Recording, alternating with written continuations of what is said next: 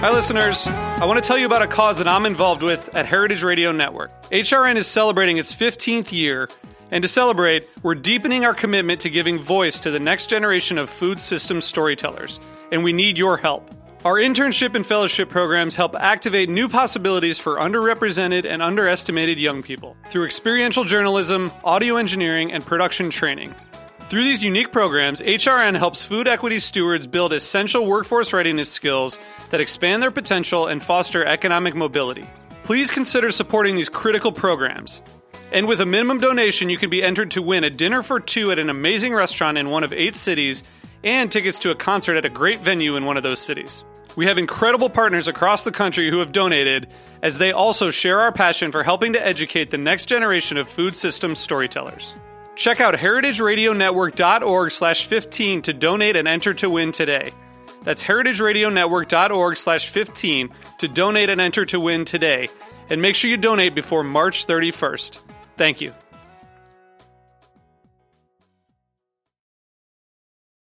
Welcome to Wheels Off, a show about the messy reality of the creative life. I'm Rhett Miller. That's when it got wheels off. We started up and we ain't gonna stop. Oh, son, like you like it or not. That's when it got wheels off. In a world full of artists convinced of their own brilliance, John Darnielle is a disarmingly nice guy. Humble to a fault, thoughtful, cool as hell. I've been lucky enough in doing these Wheels Off interviews to have spoken to people with whom I have pre-existing relationships, friends.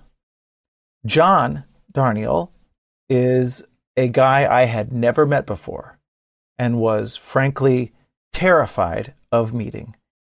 He's done everything I've ever dreamed of doing at a very high level. Written brilliant songs, made great records, top to bottom albums, LPs, experiences for the listener, written novels. He's been nominated for the National Book Award for Fiction for his first novel, Wolf in White Van. He is a true Renaissance man, and consequently would probably be able to get away with being a straight-up jerk. But guess what? He's not. He's a nice guy. I met him for the first time moments before we had the conversation you're about to listen to. I was sitting in the lobby of my hotel in North Carolina, nervous. What was this guy going to be like? Guess what? He couldn't have been cooler, couldn't have been nicer, couldn't have been more generous with his time and with his insight. This conversation was a revelation for me in a lot of ways. Someone that I thought had it all and had it all figured out, was just as confused about the meaning of life as I am, just as driven every day to try to make sense of this weird world. We talk about music, we talk about songwriting, we talk about fiction writing, we even talk about Dungeons and Dragons a little bit, not too much. It was so fun. I'm so grateful that I do this crazy series of interviews about the creative life and the creative process. And I'm so grateful that Wheels Off led me to this episode's guest. Please welcome John Darnielle.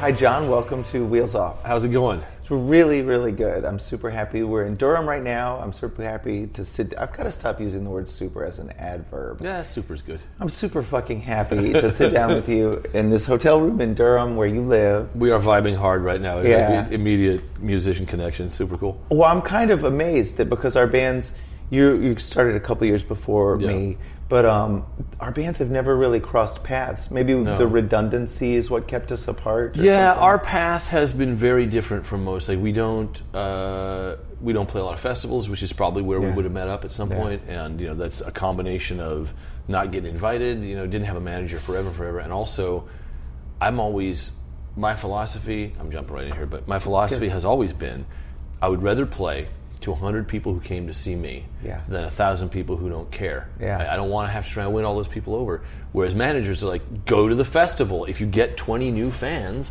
that's worth, and they pay well. And like my bassist, also Peter, he always wanted to play the festivals. Festivals kind of bum me out. I shouldn't say this in public. No, it's true. But it's like I don't enjoy being at them.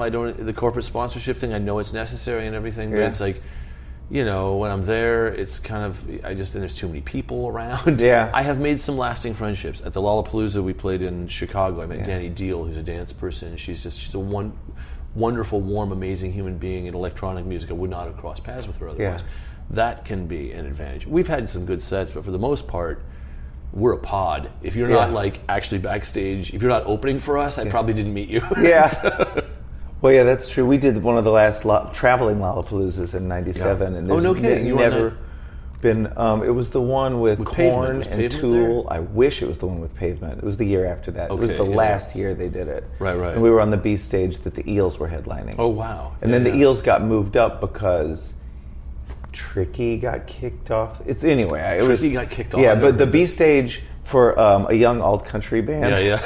It was a little punishing. It was a lot of middle fingers just flying. You've seen the footage of Pavement at Lollapalooza, right? They're covered in mud and stuff. It's like they got absolutely beamed. Why do people are the worst? Isn't that what Jean-Paul Sartre said? That's right. But that's part of it. Is like, I don't want to play for people who don't want to hear me. Why would I? It's like I don't take any pleasure in going, here's our music. It's good. You should be listening. That's not what I do. Is not for everybody. Because that feels like salesmanship. Yeah. It's like I don't mind trying to sell it. It's like if I already know what you like, and I go, oh, you're into Joni Mitchell. Well, I'm not even fit to kiss her ring. But at the same time, if that's the style of stuff you like, you might be able to find a way to mine. But I'm not trying to get in front of people who it's like throwing the dice. It's like I could do as well just leaving a stack of CDs outside Lollapalooza and then go and get a burger or something.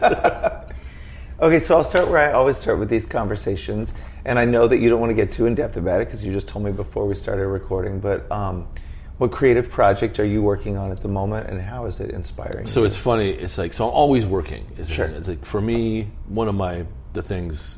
I'm sure people who have to hear me talk too much. It's a cliche that I'm always working. I'm always most interested in what I'm working on, right? I don't talk about stuff when I'm writing it, about what's in it, right? I always feel you don't want to. There's a bunch of reasons I think to like keep that stuff in private, but at the same time, got an album coming out April 26th. Yeah, that's what you're supposed to be talking about. But I'm not working on that. I worked on that. Sure, the work to come now is the tour, which I'll know about once we hit the stages. We'll find out the shape of the new set. That's very exciting. It's also a little like I think I might have just decided to throw out my keyboard middle section on the set list. We don't have a set list for every night ever, but it'll have a main one. And there's a structure, and there'll be a solo break. But I may not bring my keyboard that I usually sit down at for 3 songs or so.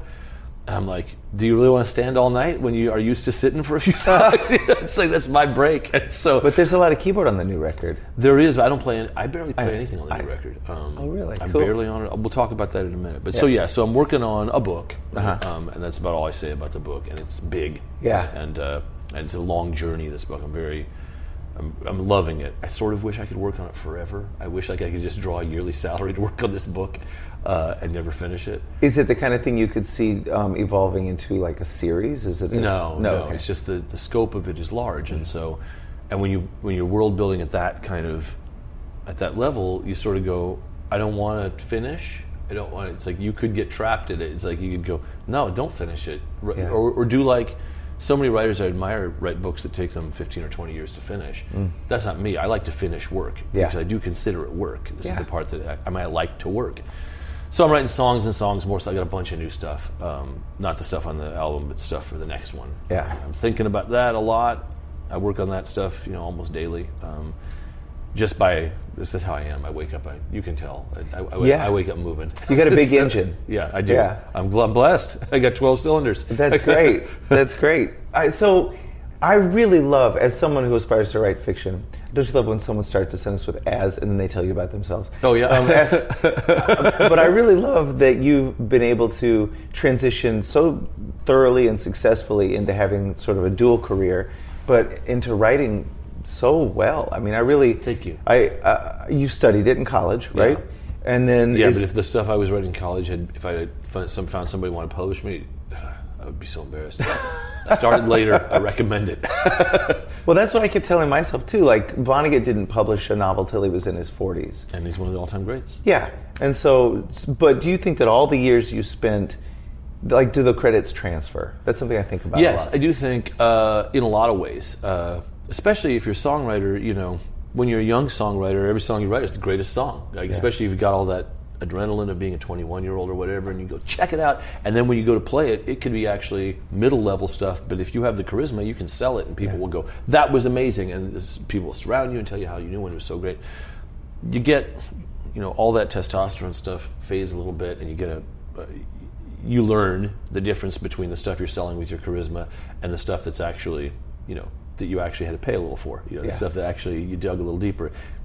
Almost always stuff on side 2 of your album, right? It's like, It's like, that's the one, that's where I live, right? And I'm sorry, the pollen is making me sniffle a lot. I know, it's that really time, messed up. So when you start writing books, if you've been in music for, like I said, been making records for like 12, 13 years at that point, you have a better editing eye. You know what's, you can tell the difference between, like, well, people will like that, but I won't be that proud of it. Yeah. Which is good. These are good questions to ask yourself. What's the difference between stuff that people will like and you'll be proud of, and stuff that people will respond to, but that you don't consider actually growth, which I think, if you're growing, you're doing your best work. So it's better to be older and have a stronger eye for editing, to no longer be that impressed with yourself. Whereas I think when you're a young writer, if you do something that snaps, that people are going to respond to, you feel like a badass. Yeah. And when you get older, you start to realize that, like, well, half of people's responses anyway are coming from them, not you. They find a thing that they like in you, and there's a connection. There's that interaction, but it doesn't mean you're a badass, right? It does not mean that at all, right? And you learn that later, and instead of the first time you get applause, you go, "That's right, I earned and deserve this applause." It's like, well, people also had 3 beers in them. Yeah, it's like there's a lot to say, and so if you start writing later, you're much more self-critical in a good way, not in a self-judging, self-flagellating way, but in a way of being able to go, I wrote a thing, I feel good about it, but is it good? Read it out loud, fix it. Right now when I revise, I just love revising right now. It gets better every time. I wondered about that, because when I read your stuff, it feels really well line edited. Thank you, yeah. Like, oh my God. Like there's just not a lot of fluff. My ego can't take this because I'm the guy who does that editing. My editor Sean is great, and he helps me a lot with a lot of stuff.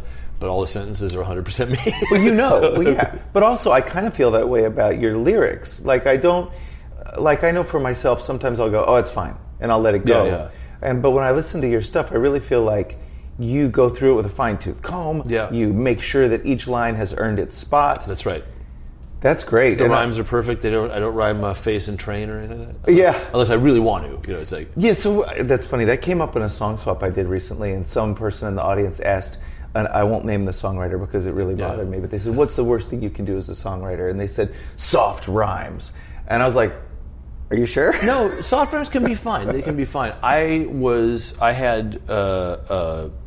Perfect rhyme is the same word, but I had exact rhymes. Yeah. I love that a perfect rhyme means it's the exact same, like train and train. That's So, but my teacher Robert Mezzi, who taught me poetry, if you would do a soft rhyme or an off rhyme, he would say, it's fine. I think you could look a little harder and find something. It's not as good as if it rhymed. Yeah. And he wasn't harsh about it, but I could tell. It's like, I need approval. I'm a songwriter. Sure. I'm a performer, and so you work a little harder. You go, oh, if I might get a better snap from the teacher with that. So I'm pretty relentless on that. The thing that I'm very relentless on, the word winter. Winter? No, not just the word winter. For example. Yeah. Winter, never winter. Right? Winter. Never, ever. Right? It's winter. Right? It rhymes with splinter, but it does not rhyme with fur. Right? Because now aver rhymes with fur. Yeah. What else? Demur rhymes with defer. Those, but winter and fur don't rhyme, right? And so, have you ever noticed that if you go to fit a word in and you have to say it in a way that you wouldn't naturally, if you put the stress on the wrong syllable, I hate it, but so many people do. Yeah. I mean, again, there's a songwriter I won't name who, like, when he was young and coming up, I loved his stuff, and I saw what he was doing, and I was like, I hope you grow out of that. And then he got really big. Oh, yeah. Like, oh, now you never grow out of it. Never grow out of it because they love it. Oh my God, that's so funny. So I love that you can work simultaneously.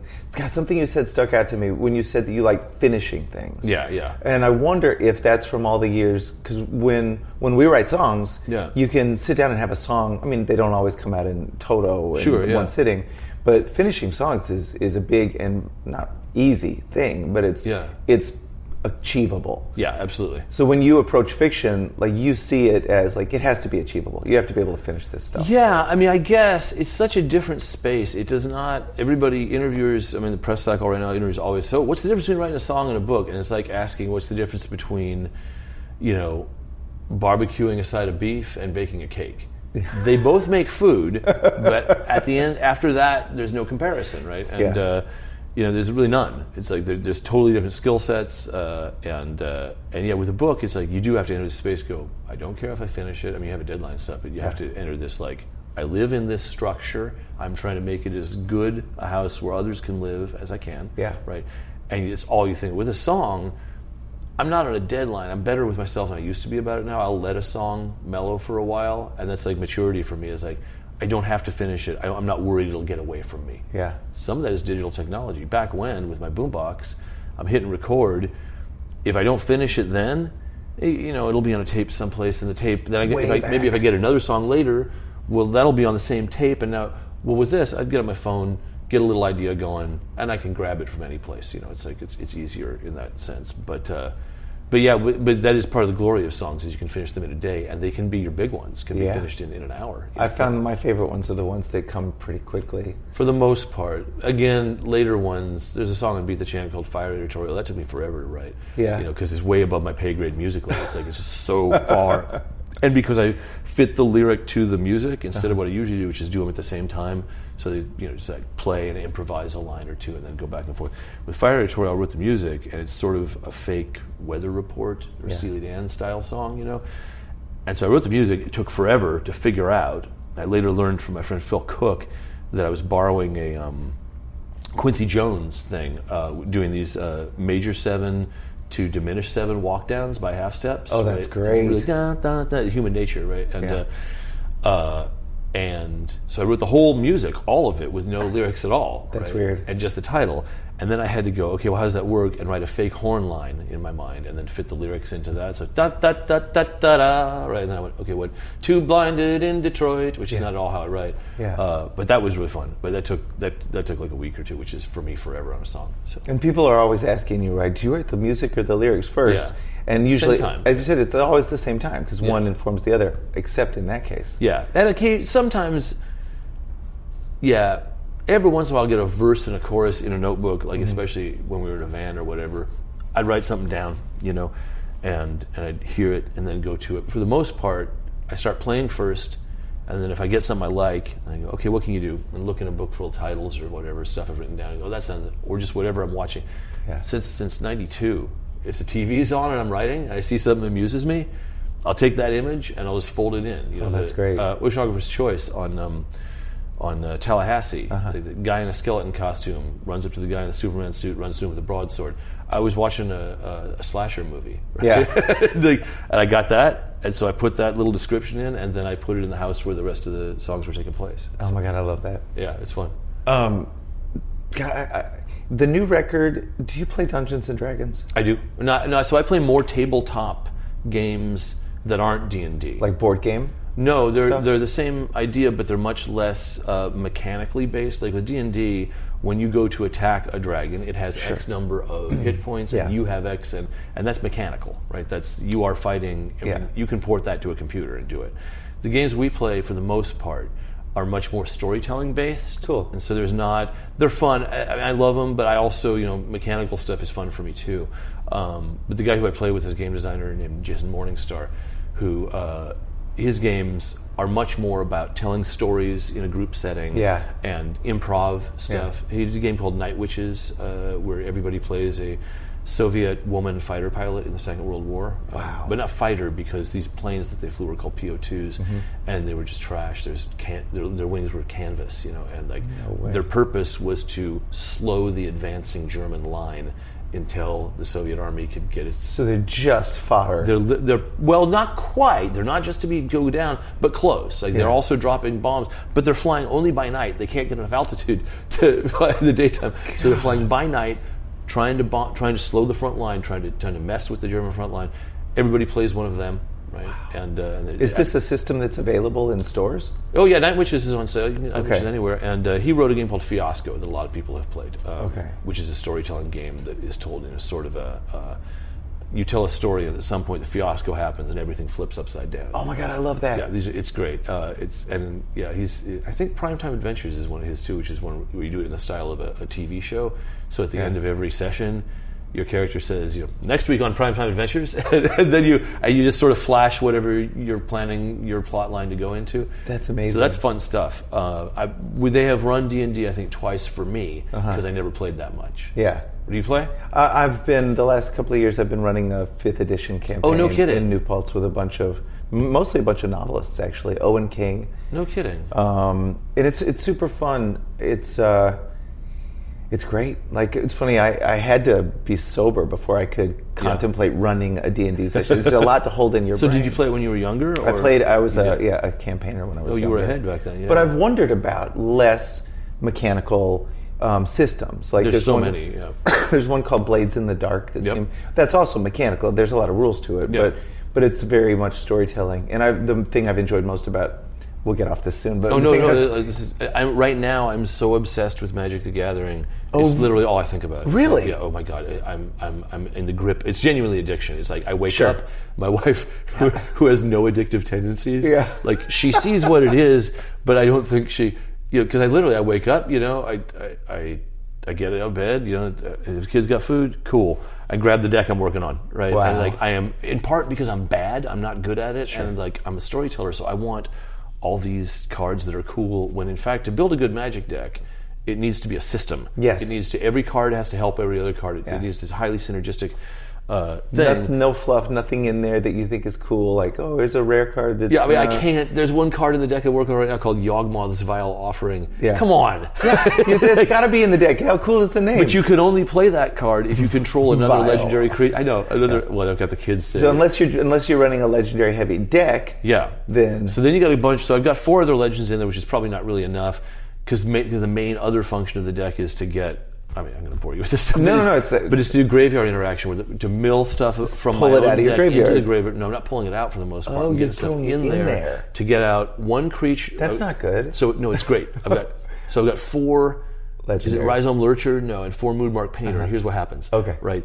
One of those comes out and gets a +1/+1 for every creature in your graveyard. Oh. Then the other one comes out and gives target creature +1/+1 for every creature in your graveyard, right? So you pump the Rhizome Lurcher and also gives menace. Yeah. So the Rhizome Lurcher, if you arrange your game right, be a one-turn kill. Comes out as an 8/8, and on the next flip becomes a 16/16 with menace.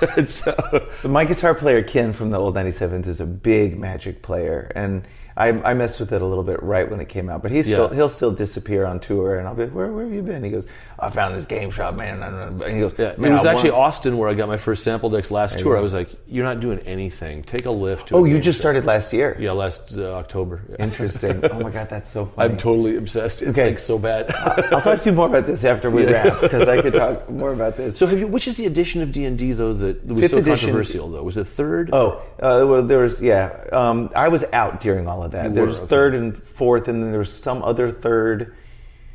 There's one that I've talked, because the people I play with, one of them has been playing his whole life, and he's like, everybody was mad. I feel like it was 3rd edition, and so I really want to play that one. I know, right? You're so contrary. Totally. But 5th is more like the big tent. Bring everybody in. It's really easy. That's where Wizards is at right now, I think, and it's beautiful. I think Wizards is a very welcoming business that sort of is like, get as many people to play as want to play. And D&D's having a moment, I feel like. Oh, absolutely. Which is great. I love the idea of people sitting at a table together. No, it's great. It's so important. Yeah. I remember years ago, there was a Vonnegut quote that never made sense to me. He said, I think Alcoholics Anonymous is the greatest program in the world because it actually brings people to sit in a room and talk to each other. Yeah. And now it actually makes sense to me. Well, the fellowship is what it's all about. That's what recovery. That's the strength of it. That's what if you leave, that's what you miss. Is like I used to, we were talking about this off mic, I spent 5 years in AA, and it turned out my path was going to be different. But the meeting I miss, Wednesday night's what they call the spiritual men's meeting, right? Oh. And it was just a bunch of old grizzled dudes, right? You never heard so much swearing in your entire life. And there was a beautiful thing that would happen where if you started to share and you start to get mad about whatever you're getting mad about, you're trying to share. And like 3 old dudes with clouds of cigarette smoke rising, old. How do you feel about it? And it was beautiful. It was like very much a take the piss out of you meeting. So I was on the fence about, and I've never worked the program really hard, but I had a friend of mine who's a memoirist, and she told me, just go there for the stories. And it's true. It's the characters and just the details. I mean, that's one thing I've noticed in your writing is that you nail the details. And I feel like that's what any good writing, songs and fiction, is built on details. Like that's where I'm at. I don't think I'm a big there's no one rule guy. Yeah. It's like there's writers who don't do a lot of details who just kick ass, right? And I'm trying to think of who. Well, Prine is real interesting that way. That like he does great details, but he really picks his spots. Yeah. Especially current. Have you heard his last couple records? Yeah. I mean, he's like a lot of older dudes right now. I feel like, and women too. Like New John Prine, you should care as much about that as you do about Bruised Orange. He is running the table right now, and his details will be very sparing. Like he's waiting to drop one that will land on you. I feel like McMurtry is that way too. James McMurtry, who I think is totally. Is he a Dallas guy? He comes through a lot, but I don't think so. Pretty into him right now. He's super good. But yeah, it's like, so you can do, detail is one way you can do it, but I'm always, because of me, I always envy the people who have a different system than me. Yeah. And it's like, oh yeah, what if you held back on the details? But that's not me. Mine, I load things out. I make things out of physical details. That's what I do. Yeah, it's great. So when you started, when you were young, I'm assuming you were in California during most of your childhood, did you have like an epiphany moment? Did you know when you were really young that you were going to be a creative person and make songs? Well, I wanted to be a writer from the time I was 6, I think. Mm-hmm. And earlier I was making these little comic books that I remember. I can remember one of their storylines, which is so crazy. That what was I had these rubber stamps, cheap rubber stamps that had Laurel and Hardy on them, right? Which tells you how old I am. And so, and you're just supposed to like put Laurel and Hardy on paper, right?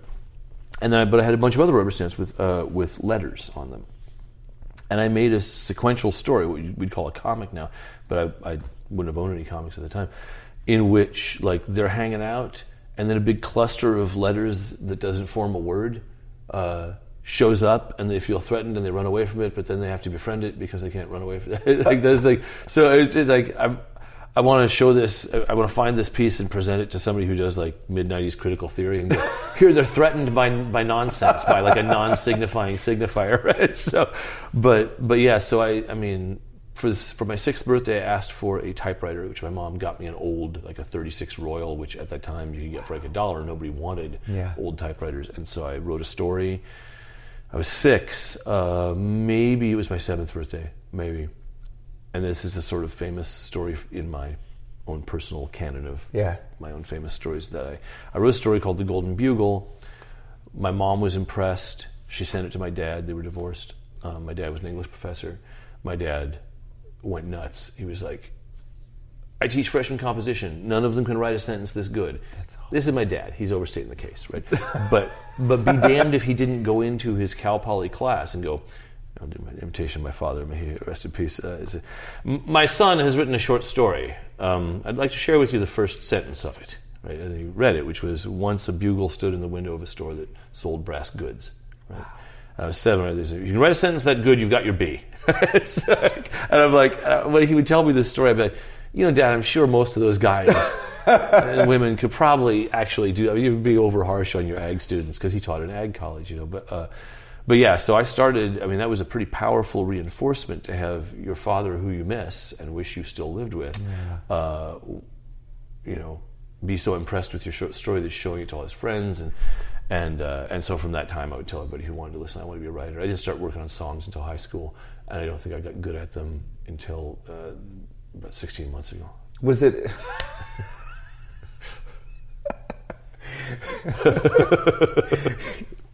You made me so happy. Was there a moment where you decided like that you were going to shelve the idea of being a proper fiction writer and just focus on songs and then come back to it? I gave up fiction in high school for poetry. Mm-hmm. Right? Okay. I stopped writing short stories. This is interesting. Right after one of them got honorable mention in Literary Cavalcade, which was this contest that our teacher and Rosemary Adam, who taught me, is a big part of why I'm here at all. Both physically and as a writer, she saved my life in a bunch of ways. She's a heavy smoker, and her class won all the contests. We just ran the table. It was called Manuscript Writing for Publication. We won everything. And I showed up one morning. People, Literary Cavalcade is coming up. We don't win this one, so there's less pressure to submit. But still, I like to, just in case, And I was like, that's the one we don't win, huh? Yeah. Because all the older kids than me who I looked up to who'd been winning all these other contests, that told me they hadn't got that one. So I gave them my best work, right? Which I would have at that time been sending out for publication, which none of it was going to get published, but I was like, don't send such contests that you might actually sell, And but we got honorable mention, and then I immediately quit writing fiction, started writing poetry. And that was all until I started being in bands when I was 16, and then I started putting poetry stuff in songs. And it was back and forth between poetry. I only had one band. I had two. Three. Yeah. And two of them had one show apiece. Yeah. And so, but yeah. So I was going back and forth. I was writing a lot of poetry, and then as I was becoming more and more into the poetry in my early 20s, I started setting some of that to music, to crude 3-chord progressions, because I couldn't really play at all. Still can't play at all, but I could play a little better. I could then, and. But at the time, I had two really cheap guitars, and one of them was Hawaiian. It had a slide, which I didn't even realize you could do that. Anybody could put a slide on that and make that happen. And I was like, are you kidding me? Like, you put the slide, and it was sold to me by, I've told this story a million times, it sounds like a Tom Waits sort of invented story, but it's not. These two brothers who were like legally blind or close to blind ran a music store in Norwalk in a strip mall. And they didn't trust you if you walked in there. Who's there? You go, I'm just here to look at guitars. What are you looking for? I was just looking around. So, okay, right, and there was this old '50s no-make Hawaiian guitar, and it was like $40 or $50, and I worked a good job, and I said, I'll buy the Hawaiian guitar. All right, I bought it.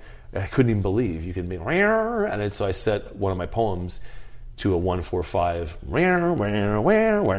Yeah, it was going to Alaska. That was that. So, and that was on the first tape. So. That's amazing. I think about that a lot. I mean, Leonard Cohen obviously made a conscious decision to go from being... Well, he's a real poet. I'm an understudy. He's the real deal. So.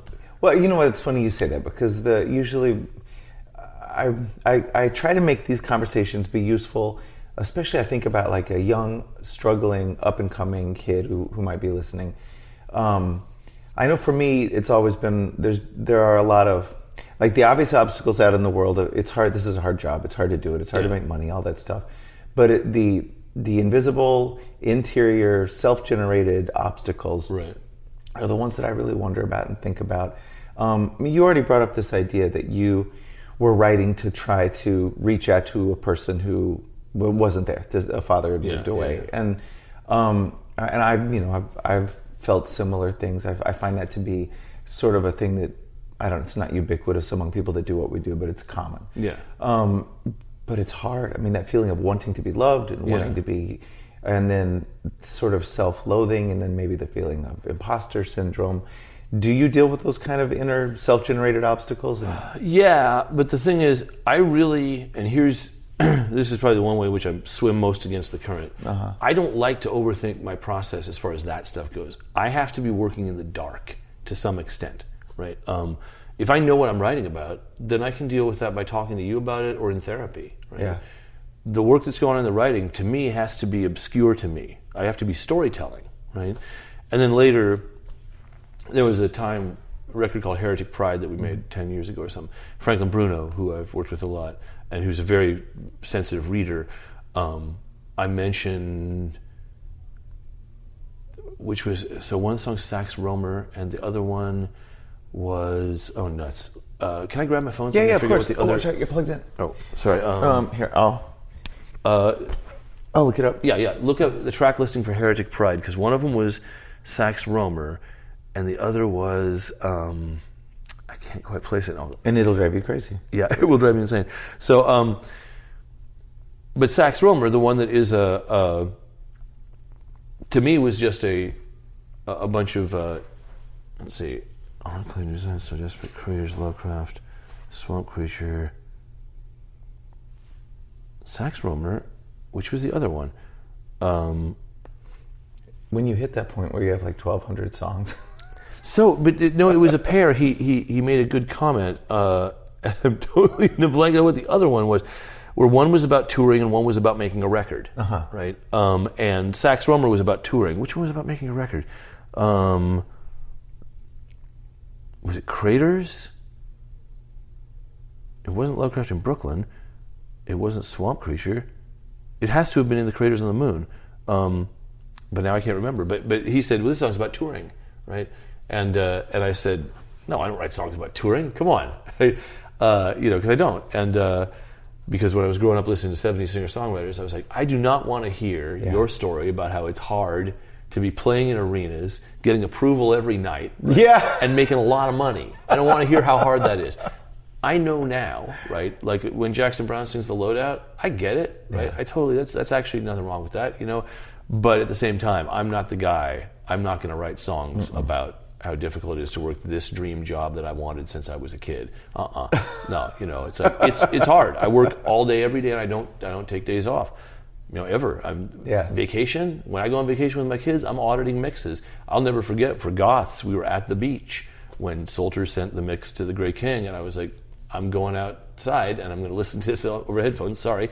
And we had 2 kids to wrangle, but one was an infant. And I was like, I love that you're auditing mixes for Goths on the beach. Yeah, it was great. Well, that Grey King mix, man, that's some of Solter's best work. I freaked out, the tone on the sax when it comes in. But yeah, so I have to, but Franklin's right? That song is audibly about how you're touring and you see all of these, your experience is cinematically bizarre, right? Yeah. That you see all these things. It becomes routine. But every day on tour, even if you're in the bus 18 hours a day, the other 6 outside the bus, you're going to see some stuff that when you say, okay, so check this out, right? It's like whatever happened. And at the same time, as much fun and all this stuff, you're largely focused on getting home. It sort of feels like it's an obstacle course you're running with the goal is get home, sleep in your own bed, right?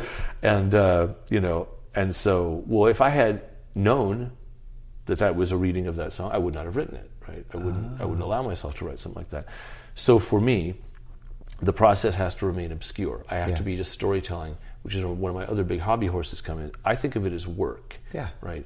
I love to work. I think work is noble. I think people were born to work. I think working is a great thing. Yeah. The economy we live in makes work so degraded that most people think of work as a place you don't want to go, right? Yeah. Because you have bosses and they don't pay you enough, and and it takes 8 hours of your day instead of 6, and all these other things that make work miserable under capitalism, right? Yeah. But work doesn't have to be miserable. Work actually is great. It's noble. To garden is noble. To cook is noble. To write stuff is noble, and to make things that other people can use is cool as hell, So that attitude toward writing stuff is a big part of it for me, that I'm not sitting down to self-express. I'm not sitting down to learn about myself. I'm doing work. I love to work. God, I love that. And I wonder how much that would keep you from running into the idea of writer's block or Have you whatever. Have you heard my shtick on that? No, what is it? I'd love to hear it. I don't believe in it. See, I don't either. Yeah. Okay. No, it's like I hear people, and then people sometimes will challenge me on that and say, look, if I have major depression, I do so get writer's block. I say, well, I would say your depression gets in the way of your work there, but writer's block, it's not in the DSM. It's not. No. It's a way. I think it's something they sell you when you're a young, aspiring writer, so that you won't, so that you can describe. I mean, if it's a working concept for people, then that's fine. But I don't look at it that way. It's not magic what I do. It's work. But anybody who's ever worked a day job knows some days you go to work, you just suck, right? You just have bad days. Everybody has bad days. I just don't. Yeah. I'm not feeling this job. I can't do this job today, right? Whether you hate the job, maybe you like the job, fine, but it's just not your day. Maybe you have a hangover, maybe whatever, Yeah. That happens. It's got to happen 3-4 times a month in any day job. Wow. Okay. Wow. most people have this on Monday, but Tuesday, I just suck today, right? And you hear about it from your coworkers or your boss or whatever. Same with writing. You have days where you sit down and nothing coming out. It's hard. That's where becoming a better musician is so rewarding. Yeah. Then you don't have to feel any inspiration. You can be setting little challenges for yourself, like, include more diminished chords in this one. Play around in a minor key. Play around in a flat key. I wish I had become a better musician younger. I'm happy with my life, but I'm growing so much musically now, and I'm finding it so rewarding. And my younger self is like, yeah, you like jazz now. Yeah. It's funny, I was on stage last night, and you're talking about the challenges. Where did y'all play? I did a solo gig at Motorco. Oh, no kidding. It was great. It was super fun. I really liked that room. I love Durham. I was in bed by 8 again. I know. I would have been too. But in the middle of some song, you know how your mind will wander. Maybe yours doesn't. I don't know if you live in the happens. I try very hard not to let it happen, but you got to be real with yourself. Yeah. But I started thinking, I was like, I want to write a song with a stutter in it. There's so many great songs. Changes and My Generation and Cherry Bomb by the Runaways. Oh God, yeah, that's the best of the. That's amazing. But whatever. Just anyway, I love what you're saying about that, because it is. There are little challenges. There's the little jobs. I love the work ethic idea, because I really do, and comes up a lot in these conversations. That because I remember I'd have girlfriends that would say, well, you're not curing cancer. This isn't rocket science. What you're doing isn't inherently noble. Well, and I would argue that it is. Yeah. I mean, every job, like you said, every job kind of is. But I do think that making art does bring a certain meaning to life. It's music. It's like it's not even just like the longer you stick around, the more stuff you make, the higher the likelihood is at some point somebody's going to tell you saved my life. And for me, it's always important to say, no, I didn't. Yeah. The way I view that, I've said this before, I made a thing that I'm proud of, right? And if it was useful to you, then I'm doubly proud, right? That you took the tool I made and put it in the service I could not have envisioned, right? But shoot, where was I going with that? The usefulness, not rocket science. It's not rocket science, yeah. But that sort of extreme situation aside, and there's one reason I kind of like a lot of soft rock now. Mm-hmm. Any given day, not just under capitalism, any given day under the condition of humanity is full of nicer parts and less nice parts. And plenty of days have a ton of less nice parts. And maybe I get in the car and I'm in a bad mood for whatever reason. Maybe I'm annoyed coming out of my office. I'm coming down some stairs or whatever. Whatever kind of mood I'm in. I turn the radio on and hear, say, Year of the Cat by Al Stewart. I'm just pulling it from the air. And the vibe, because the guitar on that is so smooth and nice, right? And the drumming is very smooth, 70, gives me a little lift and makes my day a tiny bit better. That's a massive service. Thanks, Al Stewart, for that. It's like, it's not saving my life. It's better, right? It makes my day a little bit, because most of my days I don't need my life saved. I just need something that makes it a little nicer, I just need something that makes me more likely to be my better self, And music is uniquely positioned to do that. With paintings, you have to go out of your way. With books, you have to have the time. With music, in the digital age especially, you have the chance to improve somebody's day every single day. That's a blessing. That's immense. Yeah. So it's like you don't have to be saving lives. You just have to be offering somebody an apple. A positive thing. Yeah, really positive. It's really valuable to me. I love I'm grateful to every single musician who does anything I like. Yeah. The idea of utility. Yeah, it's To Be of Use by Smog. Oh yeah. Yeah, that's one of my favorite songs. To Be of Use. So finally, if you were to meet a version of yourself, a 21-year-old in today's world, who had 21. Similar dreams to yours, and I know this is a tricky question because today's world can be pretty bleak, but what advice would you give young you? So is this before or after December of the year I turned 21? Because this makes a difference, right? Which is a better answer? Well, by December, it's too late. Okay. By December, I've gotten busted twice. Oh, Jesus. But the thing is, this is so important to how I turned out. I was talking about doing 5 years in AA. I got busted twice. Once on drugs and once drunk driving. This is when you were shooting up. Yeah, well, this is after that. That was high school. I was not even that into dope. I just got drunk and I went and got some crack cocaine and got arrested. And and went to jail. And then I got depressed, and so a couple weeks later I got super drunk and went for a drive. I'm very lucky I didn't hurt anybody. And when I came before the judge, right, he gave me 3 years probation. And I'm very grateful, because if he hadn't, I would have still kept running around. Instead, I didn't want to go to prison, and there was a 3-year sentence hanging on me. And so I stayed clean. I made my court card. I showed up and peed in a cup however often for, and so my 21-year-old self is uniquely positioned. So the thing is, I would tell him, quit fucking around. Yeah. Real good chance you're going to prison.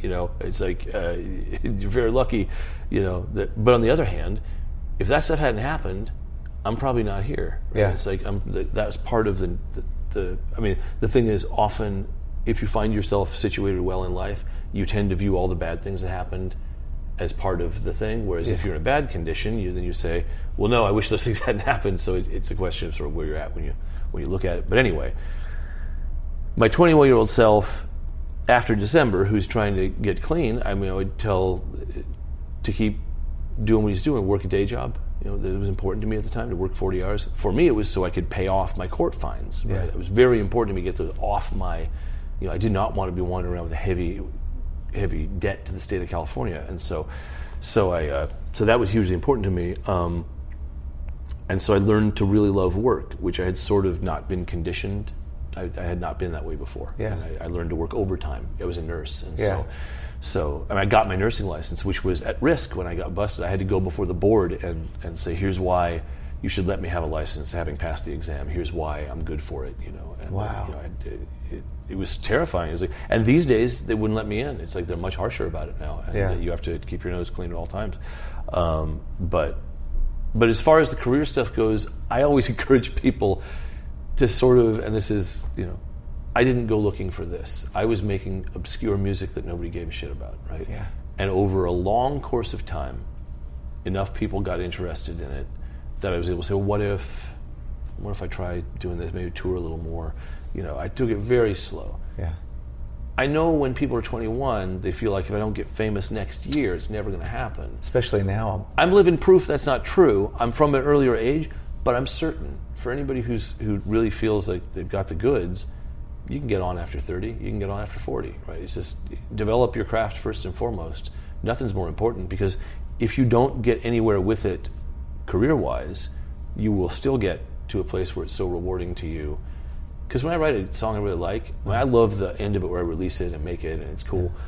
But I got plenty of songs nobody's ever heard that I'm absolutely as happy with as I am with the ones that pay. Yeah. It's like that, and they'll never hear them. It's like, these are songs I like that I just like. It's like when you get to a stage where you really can write for yourself, that is what I'm certain, 100% certain, that there are hundreds of thousands, if not millions, of good songwriters whose songs are never going to be heard by anybody, who get as much satisfaction out of the work as I do because they put the work in. Yeah. So it's funny, that is one thing that's come up in almost every one of these conversations, is that if you do something and you're calculating how that thing can make money, it will fail. Well, I don't know about that. I mean, it depends on what the genre is. Like, I think a lot of those big pop dudes, that's true. I think people who are making money that you and I can't even think about, right, are going like, okay, well, this is going to be the single, before they have even written a note of the music. They go, we need the single now. Right? Yeah, it has to be this BPMs. The thing is, that's a valid creativity too. It just doesn't happen to be mine. Yeah. But I don't judge that. Who was the name of the guys? They're Swedes. They wrote like all of the hits in the 2000s. Yeah. I'm 100% certain those guys go, it's time to write a bigger hit, right? And God bless them for that. I wish I could do it myself. I can't lie. It's like, if I could write, man, or no, I'll tell you another thing. Like, you work in what do you call the kind of music? You call it country? You call it rock and roll? I don't know. The band gets lumped into alt country. I just write rock and roll. Yeah, rock and roll. But I'm forever sort of dabbling with trying to write a country song. I think a lot of rock songwriters think, if I could write a big country hit, boy, it's like the idea of going to Nashville and selling your country song and retiring rich. And I do them every couple of years. I wrote one this year called "Picture of My Dress" that I'm pretty proud of, I have to say. Did you go to Nashville and write that with a writer? No, this is what happened. Have you read Good Bones by Maggie Smith? No, it's been recommended. I'm going to read it to you on your podcast. Okay. I'm going to let me take off. Do you want me to pull it up? Yeah. Because I like to practice trying to read this poem without crying. Jesus. it's so rare that a poem crests the popular consciousness the way this one has. There was another one in the New Yorker by somebody else recently that I was surprised didn't break further. But yeah. So Good Bones, Maggie Smith. Life is short, though I keep this from my children. Life is short, and I've shortened mine in 1,000 delicious, ill-advised ways. 1,000 deliciously ill-advised ways I'll keep from my children.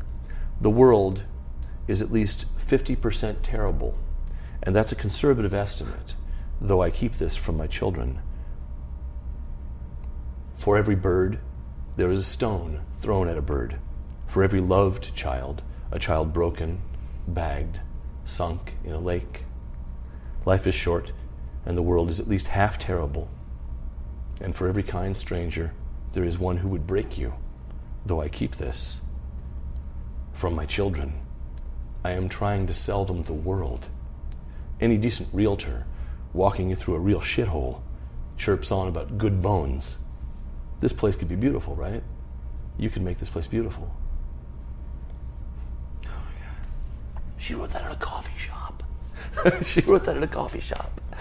And turned out she followed me, and we're on Twitter, and she made a joke about taking a wedding dress on tour and making a photo book of the wedding dress in all the places that you didn't go when you were married. So wedding dress at a rest stop, wedding dress at the Grand Canyon, And I joked back. I said, this is actually a song, not a poem. It's called Picture of My Dress. And she said something about it. And then I wrote it that morning, right? And I wrote a country song, right? He holds it up for me by its skinny white shoulder straps. Well, I take a picture of my dress, right? This is another of my attempts to write a Nashville-style song that has a real memorable hook that I got from Maggie, and these things never come out. I've done a bunch of them. I had one called Swingin'. Swingin' is an actual song. What was it? Swingin' is that one, Little Charlotte, she's as pretty as the angels when they sing. You remember that one? Yeah. But I had one called Grillin'. You don't have to tell me what it's about. Yeah, I know. Exactly. See, Grillin' is a massive hit if I write one word. But the thing is, I think the guys who are programmed to do that, that's where their passion is, right? Yeah. They really, when they were kids, they were like, what if I wrote a song that 350,000 people all hear at the same time and they all connect to it? That's never my vision. My vision is always one guy or a woman or whatever, one person in their bedroom, alone with their headphones, in their long dark night of the soul, finding a little lift, finding something that helps them find the ladder.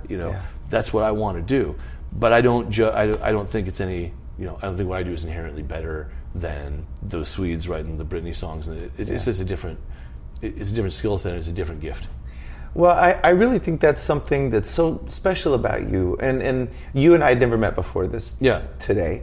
And I regret that. You seem like a good guy. Oh, well, you do. And I was really nervous to meet you because I admire your work, and I thought, oh God, it would be so easy for you to be aloof or like judgmental or a jerk because you're great, Thank you. I'm okay. It would be easy for you to be an asshole. And I think the fact that you are so generous about just everybody else in the world and how meaningful their stuff is. I just think that's really, really cool. The thing is, it's just that I'm right about that. It's just that I'm true. It's like I know the stuff that moved me. I'm not. It's funny. There is a songwriter whose name comes to my mind. I won't name.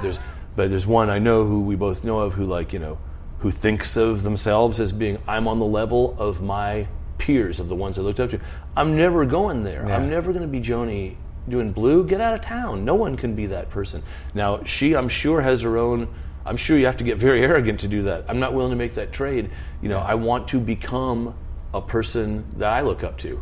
I'm not there yet. I know more about myself than you're seeing the best me you can see. Right? Yeah. It's like, but I'm like everybody else.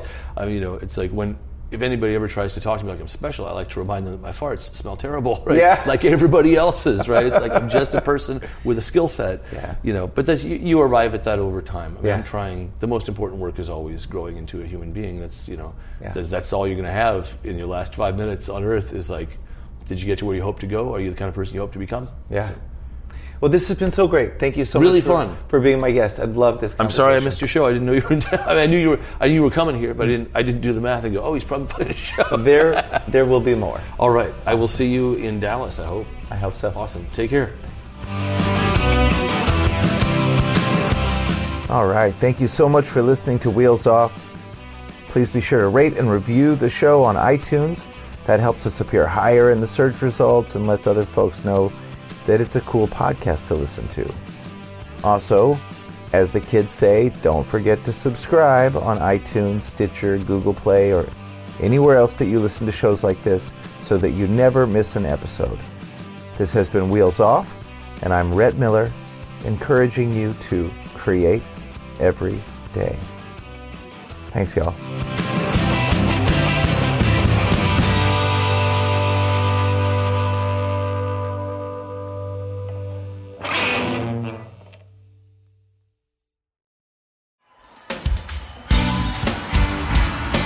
Hello, everybody. I'm Bruce. And I'm Nolan, and this is the Corner of Gray Street podcast. As longtime Dave Matthews Band fans, we set out to create a podcast to dive deep into the past, present, and future of DMB. Not only do we recap and review shows within an ongoing tour, but we revisit past shows from throughout the band's history, conduct interviews with a wide variety of guests with ties to DMB, and create unique and exclusive content like our Concerts on the Corner series. Whether you're a fan of the band or just a fan of great music, we think you'll find something you'll enjoy. We can't wait to see you on the Corner of Gray Street.